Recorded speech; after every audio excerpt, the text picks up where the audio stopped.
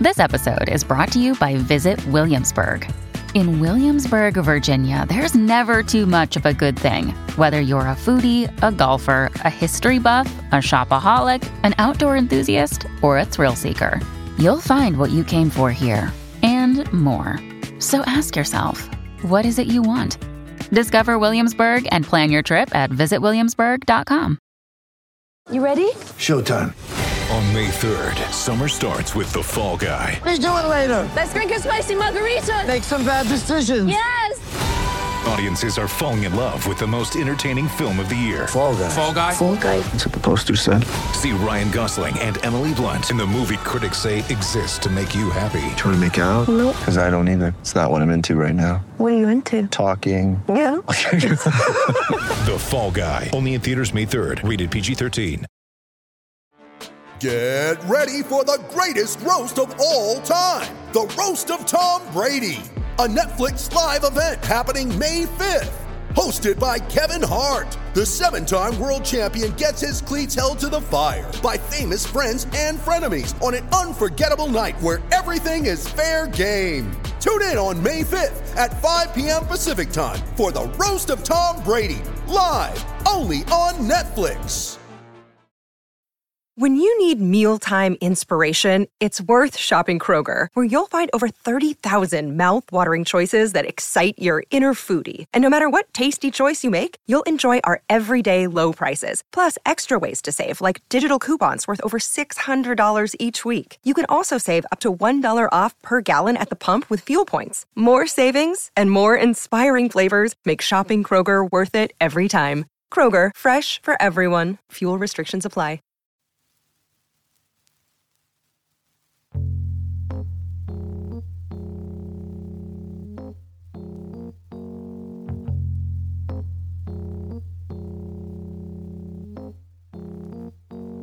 The Coppolas, the Barrymores, the Fondas. These family names are synonymous with the movie industry. Their influence spans multiple generations, and they're universally recognized as being instrumental in shaping countless facets of American cinema. This next guest and his family have had an equally profound impact on the landscape of surf culture. They helped pioneer the surfboard traction pad, toe-in surfing, aerial maneuvers, and big wave riding. His family's been inextricably linked with the sport of surfing since the development of the fiberglass board. But despite all of this, it's his pursuits in filmmaking, painting, and sculpture that might actually be his most compelling hallmark. Surf culture is replete with characters that are revered from within the culture but largely unknown to anyone outside of the sport. But he's been able to successfully infiltrate the exclusive orbit of the fine art world as well.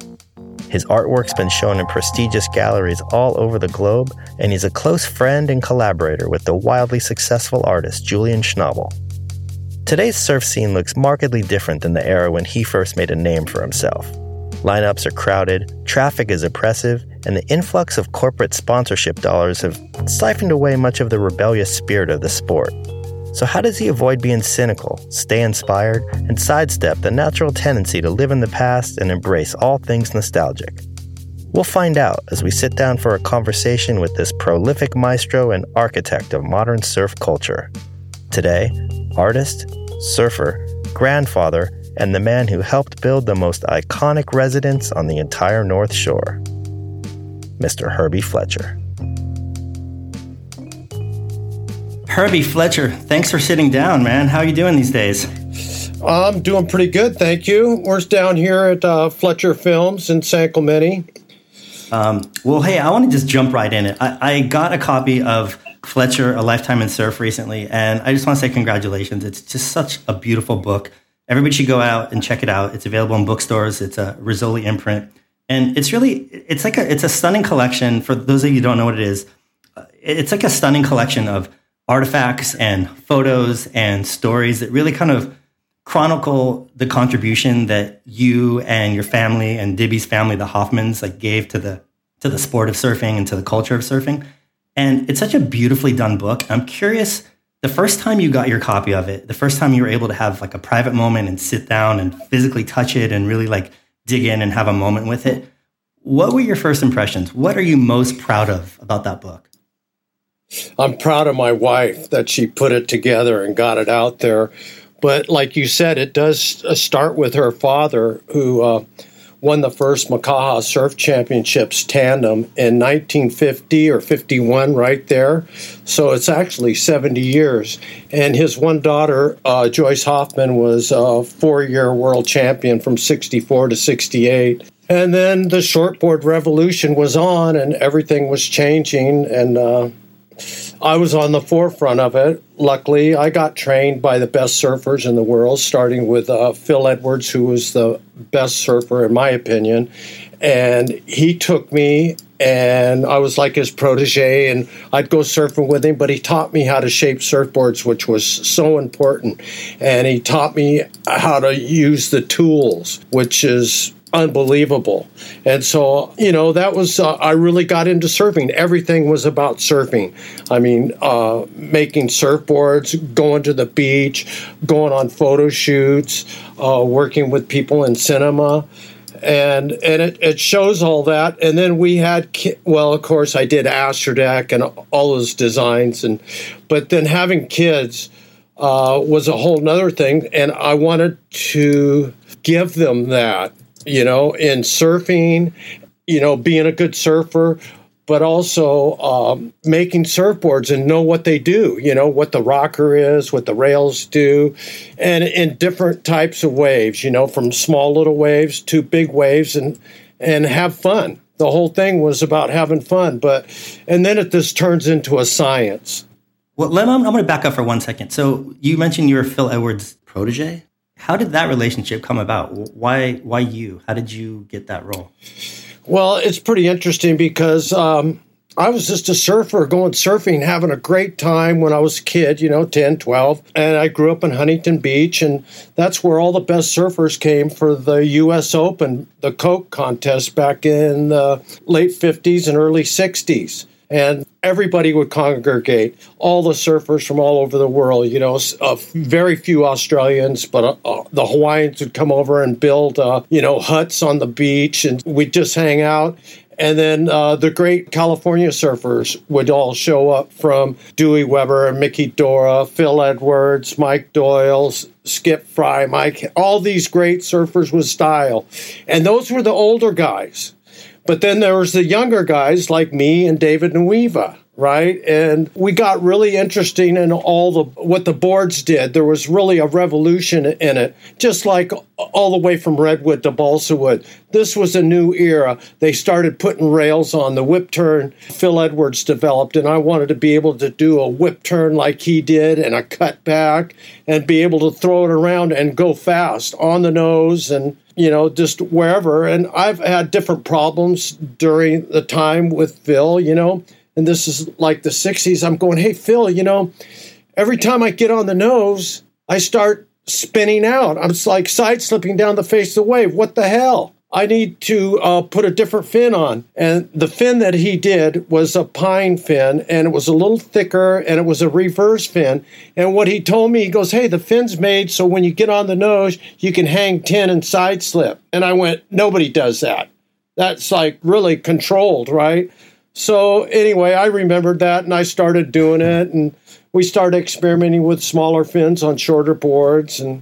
But the real big thing was the minigun coming into that in the late 60s, 67, 68. Gary Chapman was pushing the whole envelope on the minigun with Brewer, and Gary and I were best friends, and we lived in the same house, and we moved into the same house at back door in 1967 and off the wall, and we saw these perfect rights coming down the beach, and that was it, man. We started surfing these perfect rights and making miniguns and no-nose boards so we could get down the face and pull in the tube, which, guys did at Pipeline going left, but the right's much heavier, and it was so perfect. And when Pipeline's 6 foot and mushy, backdoor's 8 foot and hollow.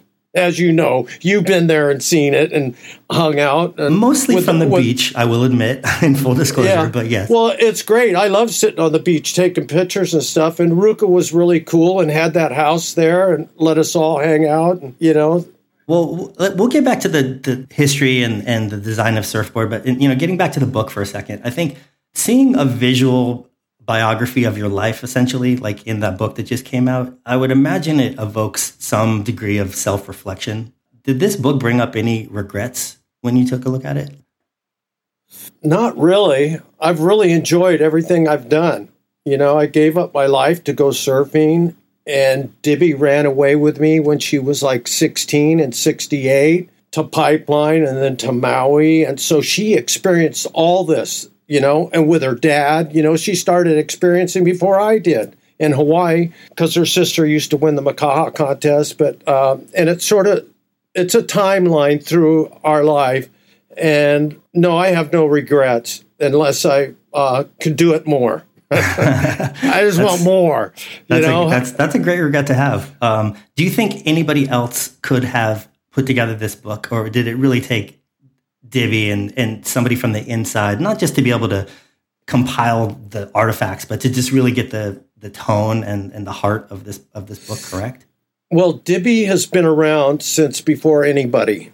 With her dad. Her dad was like the godfather of the surf industry. He started it, but, with the Aloha shirt, he brought it all back. And he was a beach lover, so she went to the beach since she was a little kid. She's been traveling through the jungle at Trestles and through Hawaii and everything. And all of her dad, Walter Hoffman's friends, everybody surfed. I mean, it was no different. He grew up with, he taught Herbie how to make surfboards. And he's taught so many people, how to surf and do things that she knows the history. She was there through all of it and knew everybody. And she still does. I mean, she communicates with all the kids. I mean, she's worked with John, since he's been about 8 or so. And I was his first sponsor, with the Astro Deck and all that technology and design, and that all stems from being able to do this. Most girls would not hang out on the beach like that and see surfing like that, but with the kids and everything, she was taking the kids to the beach all the time while I went and made Astrodeck and worked, but she'd go to the beach, I'd show up at lunchtime, and we'd all have a good time, and then I'd go back to work, and they always had the equipment. Did that love of the lifestyle of the beach, I mean, is that a direct product of growing up with her sister and her father? I mean, do you think and going everywhere? Yeah. That was. How could she even want to hang out with other people after she hung out with all those crazy nuts?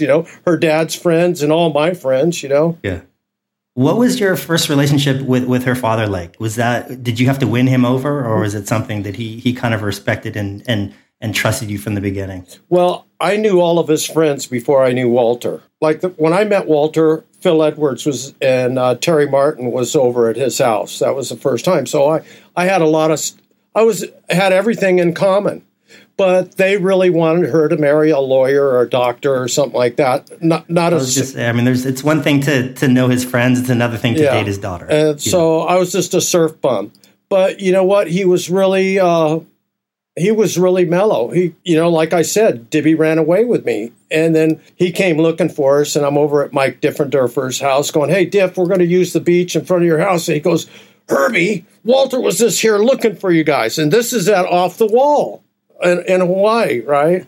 And that was sort of funny. We went to Maui right then.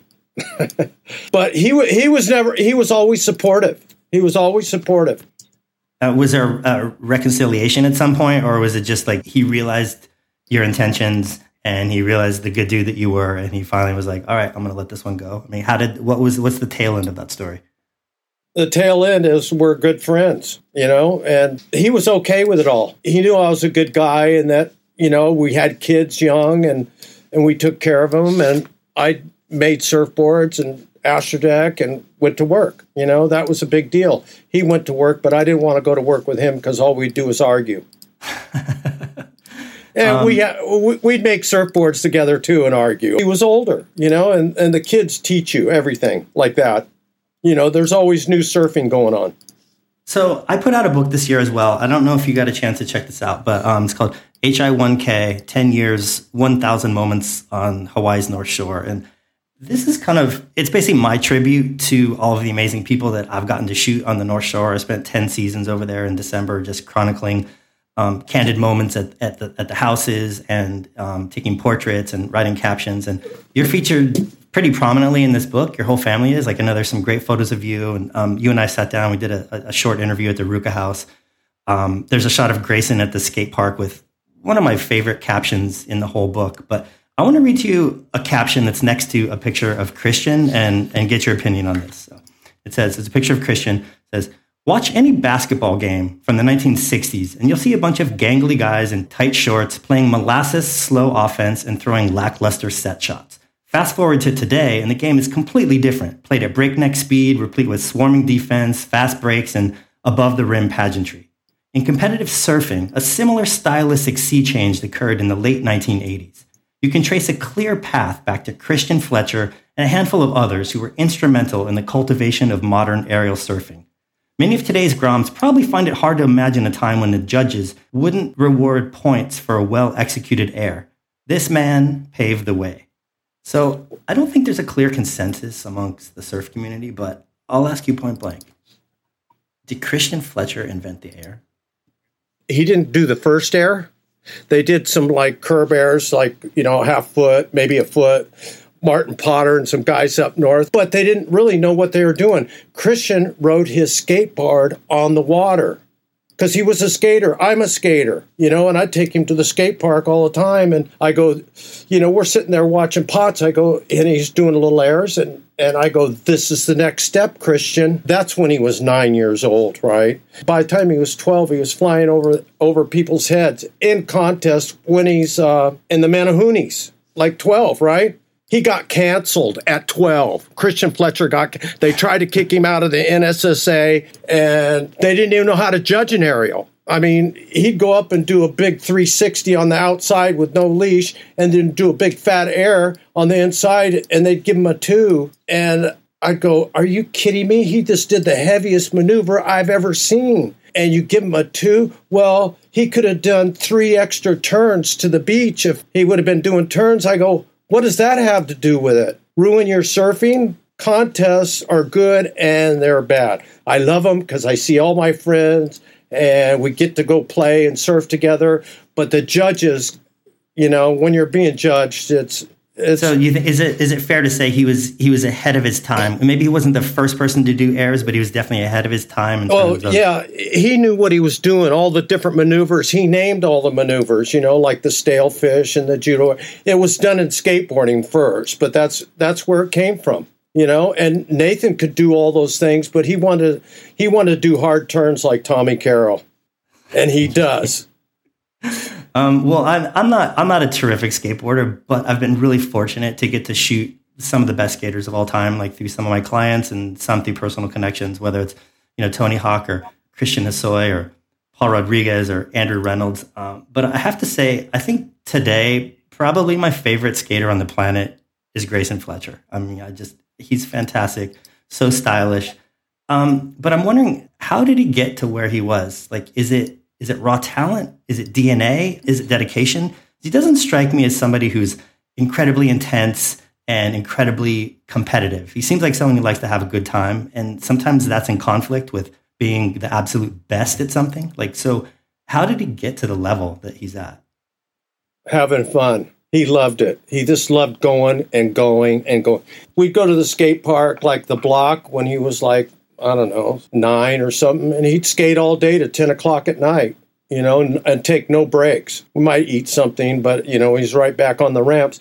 But we'd go on skate safaris. This is him and me, right? And we'd surf at Trestles, and then that's when the skate park here in San Clemente got built, and we'd go to the skate park and then back surfing, and I'd just wear him out, But he was having such fun, and he'd rest and, skating with his dad and skating with Danny Way and, seeing Hosoi. And that was what was so great with Christian. Christian used to skate a lot, and Nathan, with Christian Hosoi. And Christian Hosoi would teach them. He's such a good teacher. He can break it down, all the moves. And he was generous with that information? Really generous and wanted to help out. And they love surfing. Christian surfs, Hosoi. You see him in Hawaii. He's a Ruka guy. We're all hanging out together, You were shooting us and everybody, portraits and is loving it. But Grayson has raw talent and he has the drive to skate, and he's light, and he stayed thin so he can fly, and he likes to go fast, and he's stubborn a lot, about doing different things, but he's his own guy, and you got to do what you want to do and where it takes you. And he has a great passion for surfing and skating. But for whatever he does, if he's snowboarding, he loves going snowboarding. And do you think it's a coincidence? I mean, him and John are such close friends. And if there's one thing that people say about John is it's he loves to surf. The kid will just be in water at every chance that he gets. I mean, is there some parallels between Grayson on a skateboard and John on a surfboard? Well, when they were young, I think John was about 8 and Grayson 9. They'd surf and skate all day together and push each other. And then John's brothers would, also participate, which was really great, a family, But John had a ramp in his backyard at Iakai Beach Park at Pipeline. And so they'd surf and then go skate the ramp and surf and go, just hang out and be buddies. And then when John would come over here to California, they'd go surfing and skating and a lot of skating. So, John doesn't skate so much anymore, and he's really into, a whole different thing. And he's doing his thing, and Grayson's doing his thing, and they're still friends and, and family. The parallel between that makes them favorites for so many people is the fact that I think it really does shine through that they're having fun. Like you could see it. There's certain surfers, whether it's like John or Mason, and certain skaters like Grayson, they're fun to watch because you can tell they're having fun. And I guess what I'm getting at is there's some surfers that are hyper competitive and hyper dedicated, and maybe they excel slightly more because of that, but they're not fun to watch. It doesn't translate. Well, John's really competitive and really fun to watch. Yeah.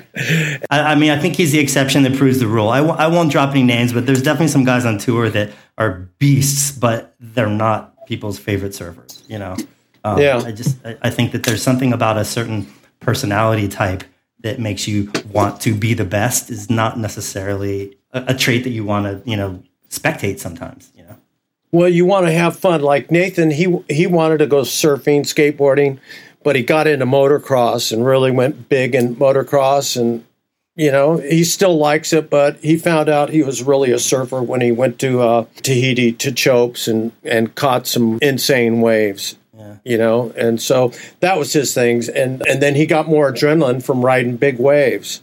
And so now he has a family and kids, and they're all doing the same thing. They're surfing and skating, and they're going off. They're crazy. I'm curious about your relationship with Grayson growing up. So, I mean, I think it's no secret that, Christian's had some personal problems over the years. And did that affect your relationship with Grayson? Was there a silver lining in that? Like, what was your role to Grayson as a grandfather growing up? Well, I got to see him a lot, and that was really cool. And we'd go to the skate park at least 5 times a week. And surfing in the summer a lot, but on the weekends a lot, in the winter and everything. And he was doing airs at Trestles at high tides with the backwash, off the rocks. And he'd see it coming, and it was just like skating, a little ramp. He'd just hit it and fly. And I think he was about 7 or 8 then. But he really got into skateboarding, and that was his deal. But now he's surfing, and he likes shore break waves, close to the beach, but really hollow and, the wedge and log cabins and, heavy beach park. And how is that relationship different than your relationship with Nathan's son? I mean, there's a little bit of time difference there. Like, is it, do you have a different relationship with Laser than you did with Grayson when he was younger? I don't know. I mean, I get to see him a lot. Laser lives in Hawaii, so he's always surfing every day or skateboarding. And we talk every night. And he's just having the greatest time surfing and motorcycling. And, they've been on lockdown, so he goes surfing every day. You can go surfing, but you can't sit on the beach.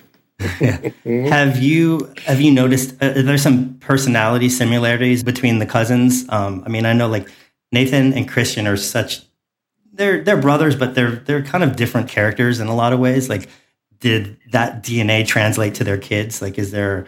Well, I'll say in Nathan's case, it did, because he has 2 sons.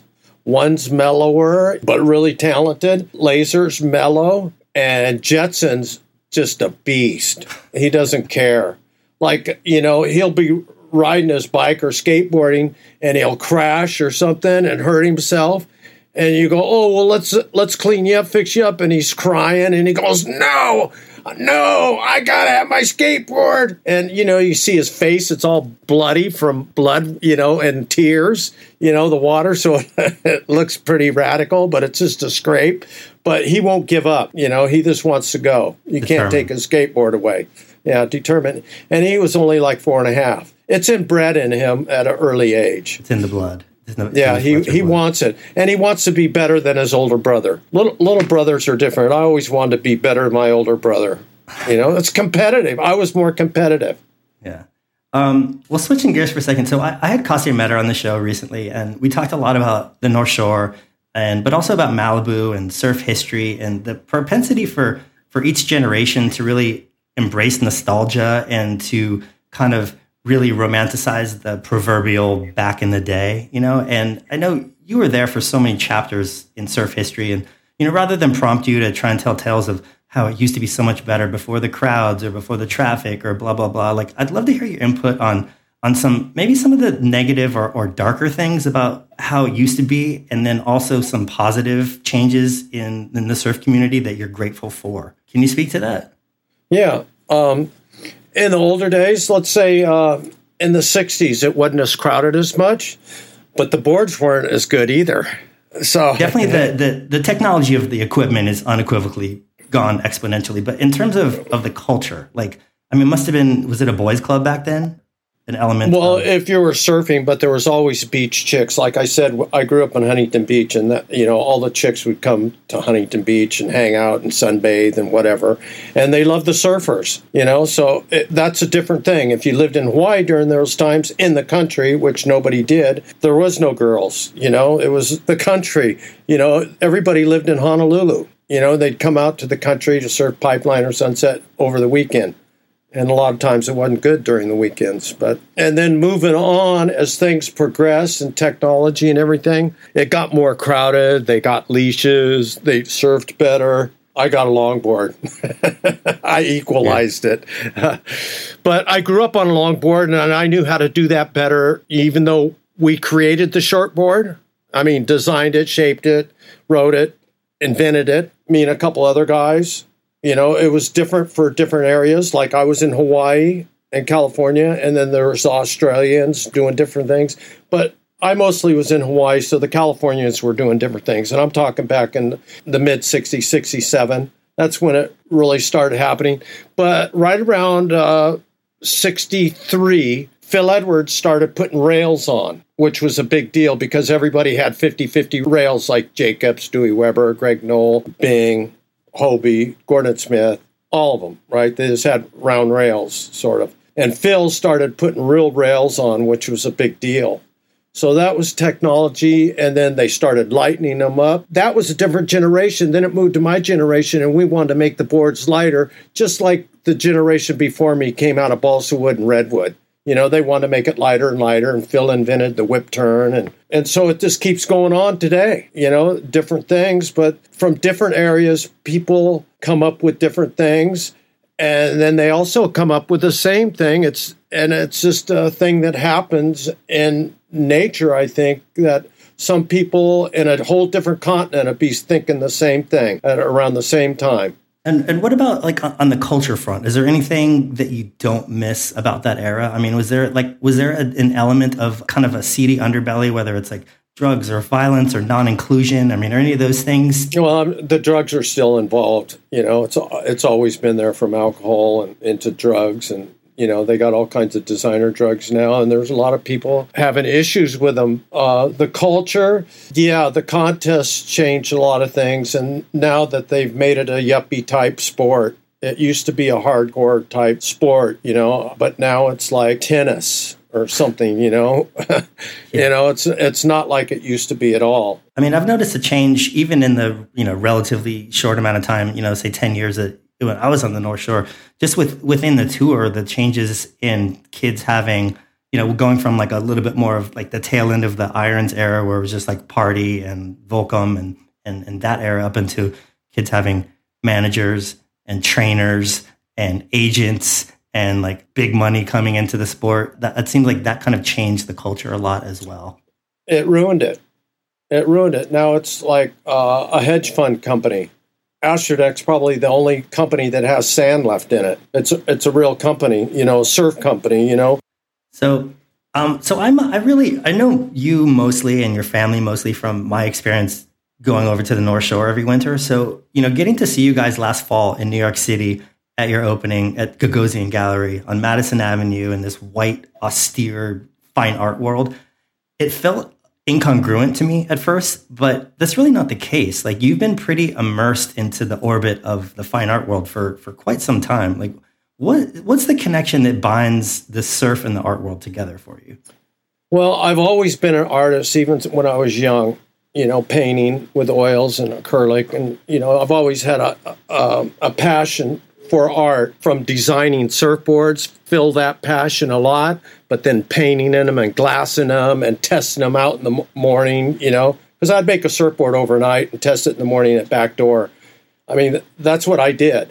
And we'd paint them abstract and just all kinds of weird colors. And then doing articles in magazine, going by the magazine and working with photographers. I learned photography and how to graphic designs, and setting up ads. So it was really a lot of fun. And also, I was friends with Julian Schnabel, a very famous artist. And he was really generous, and we went on a 25-year surf safari together, pretty much. And so, the broken boards, the rectangles, is like I got inspiration from Julian with his broken plate paintings. But I lived at Pipeline. I had a 3-story house, the Volcom house. And after a good swell, I'd look down from my 3rd-story balcony, and I'd look at the ground, and there would just be broken boards everywhere. Like 25 of them or something, just all stacked up. There's always 25 or 30 boards broken on a good swell. And I'm just going, damn, that looks good. So I got involved with it and started making these things. And Julian was really inspiring towards it.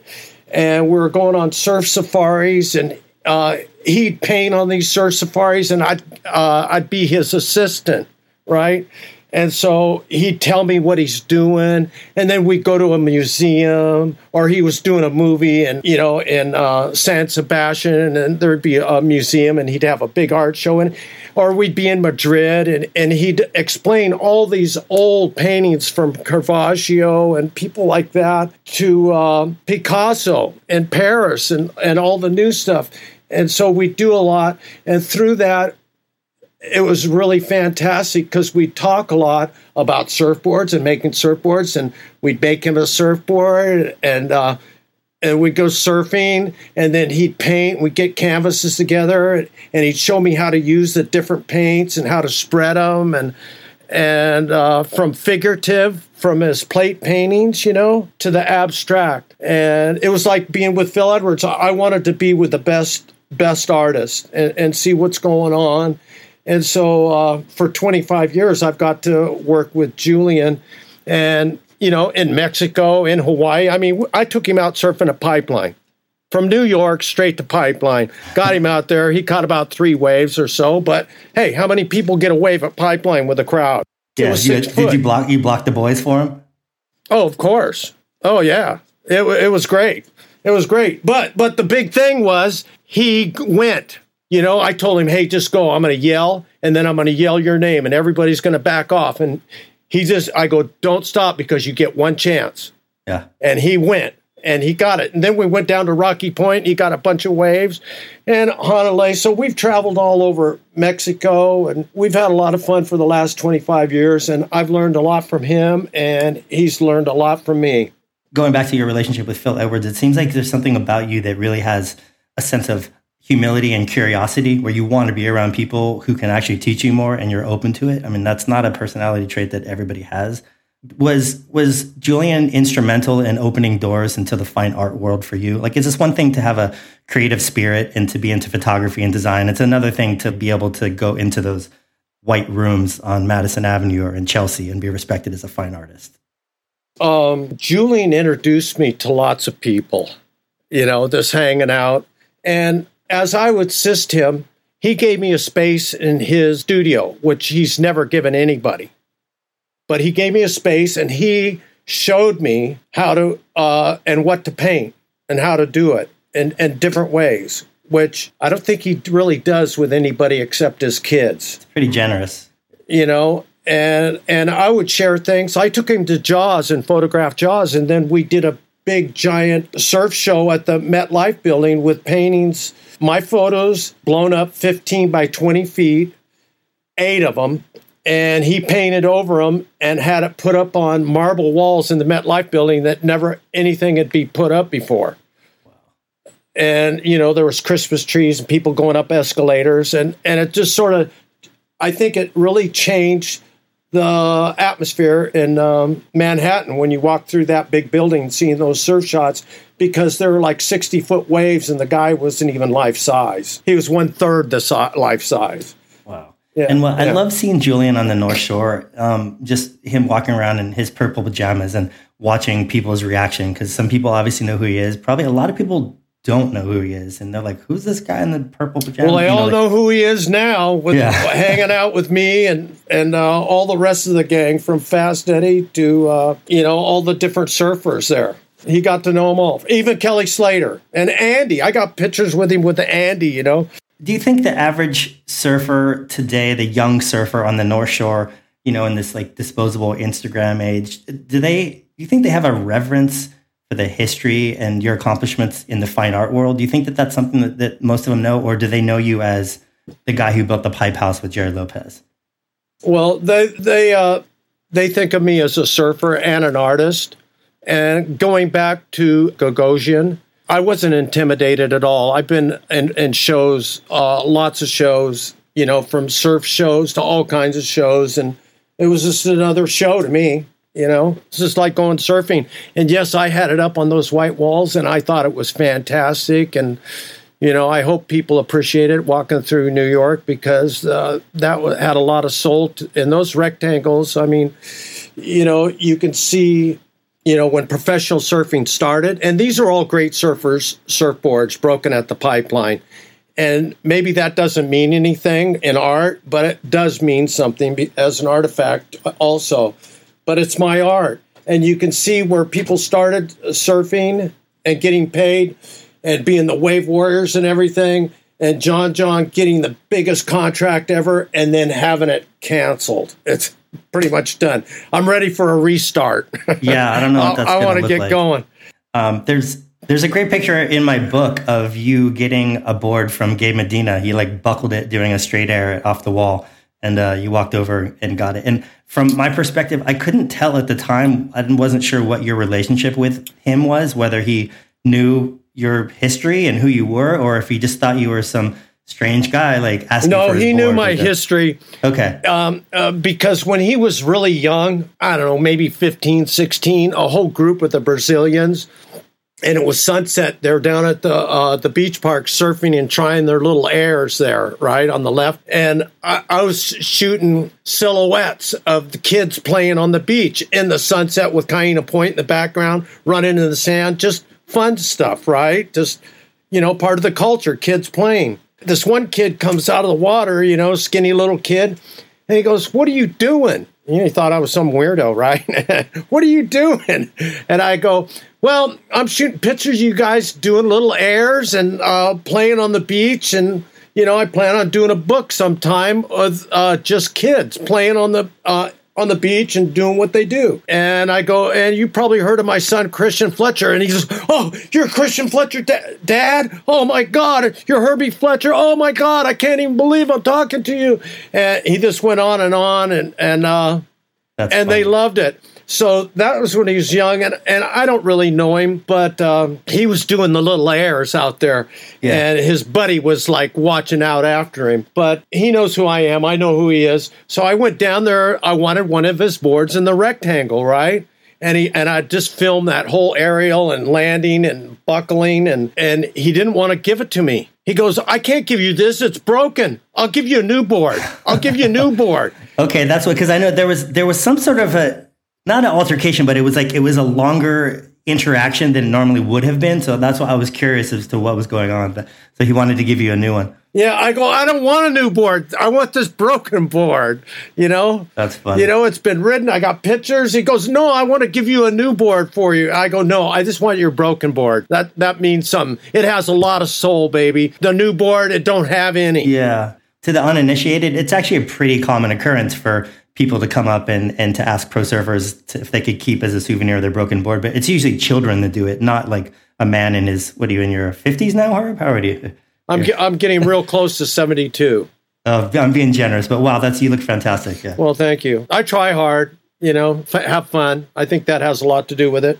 I mean, it shines through. So I guess, what are you most proud of? I mean, what do you really want people to remember you by after looking at this book and after looking at your art and after, kind of seeing the seeds that you planted for the next generation that's going to come up with your kids? Like, what do you want to be remembered as? Oh, I'd like to be remembered as a great father and a good friend and of course my surfing and art and films. I do make lots of films. It seems like I think you are. I think I think this book proves it. It's fantastic. If you're listening and you haven't picked it up, it's called Fletcher, A Lifetime in Surf. It's published by Rizzoli. You can buy it online, and you definitely should check it out because it's just a really amazing document. And there's articles in there with Mike D and Robert Trujillo from Metallica and Julian, Bruce Weber. A lot of people gave us some blessings. Well, kudos to you. I attempted to get Mike D to write a foreword for my book, and I couldn't pull it off. But I got John C. Reilly, so it ended up okay in the end. Yeah, that's great. That's great. Well, they're busy. They're so busy. I mean, Julian's so busy. He, I don't know how he gets to take off. It's really, he's always working, always doing something. But he loves art. That's his passion. He's a scientist. With color and everything he does. And amazing. I really respect that. And I think that's why we get along so well. We talk a lot about, when we're together, but we can not talk for 6 months and then we're right back to where, That's a great thing about true friendships. Like, it's just even watching, my son, we were out of town for 6 months, due to the situation in COVID in New York, and seeing him come back and just pick up right where he left off with his friends. It's a really beautiful thing. It really speaks to a true friendship. Yeah, it does. You cannot see each other for a long time, and you're right. You're there always. Well, we always like to give guests at the end of the show an opportunity. And we talked about you when we plugged this amazing book that just came out. We plugged my book. I want to give you an opportunity to plug something that's been inspiring you lately, whether it's, a book or a movie or maybe another artist that maybe isn't getting enough attention or shine. Is there something you want to give some attention to that people should check out? You should check out Nathan's movie, Heavy Water. That is really soulful. It talks about him and his friends and what he's been through. And you could check it out on Amazon, I believe. And it's fantastic. Did you see it in the Hamptons at all, or were you there? You weren't there. I did not. I have seen it, but not there. Yeah. They had it last year. Gagosian had it out there, and they played it for a night and gave free tickets out. It was pretty neat. What's your opinion? How do you feel about Montauk? You like it out there? Oh, I have a great time out there. I love going. I go out there every summer and hang out with Julian for a week or 3 weeks or whatever, and we get some surf. We always get some surf. It's small and fun, and we got some secret spots that you can't get into that we go to. And then I hang out with some younger guys, like Trip out there, and he takes me to the secret little sandbars. And he's got a good foot in the art world too, Trip. He's having an art show right now, and I got a painting in it and a few photos. I like working with photos. I love it. I always have my camera with me or my surfboard. Yeah. Well, Herb, I really appreciate you taking the time out, and it's always a pleasure to see you.